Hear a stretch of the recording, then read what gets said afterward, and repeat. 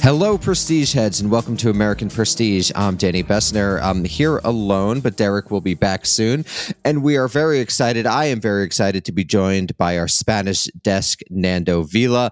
Nando was formerly in the game, but now he's out of the game. But he comes back occasionally to talk to us. So, Nando, thank you so much for joining us.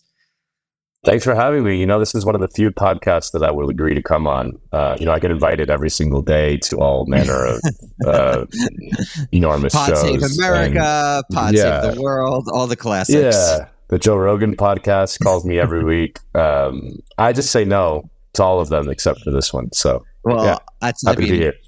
You need the exposure, let's be honest. So, Nando, what happened in Spain? It seems like the election results were not what people expected, but maybe you could set the stage for the election, why it seems to be important and all that good stuff.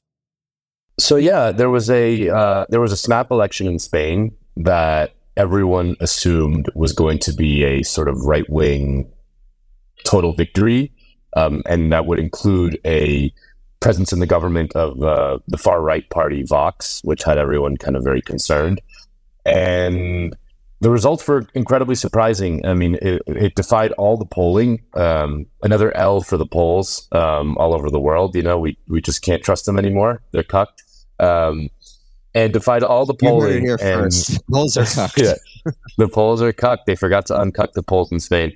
And what was supposed to be a kind of huge right-wing victory turned out to be essentially like a technical tie, but really a kind of huge defeat for the right, given the expectations that were raised in the last few months. Just to put it in context, a couple months ago, there was a municipal election, kind of like local elections, and the left suffered historic defeats. The right-wing parties just won all over Spain, and it looked like they were just going to overwhelm in the general election.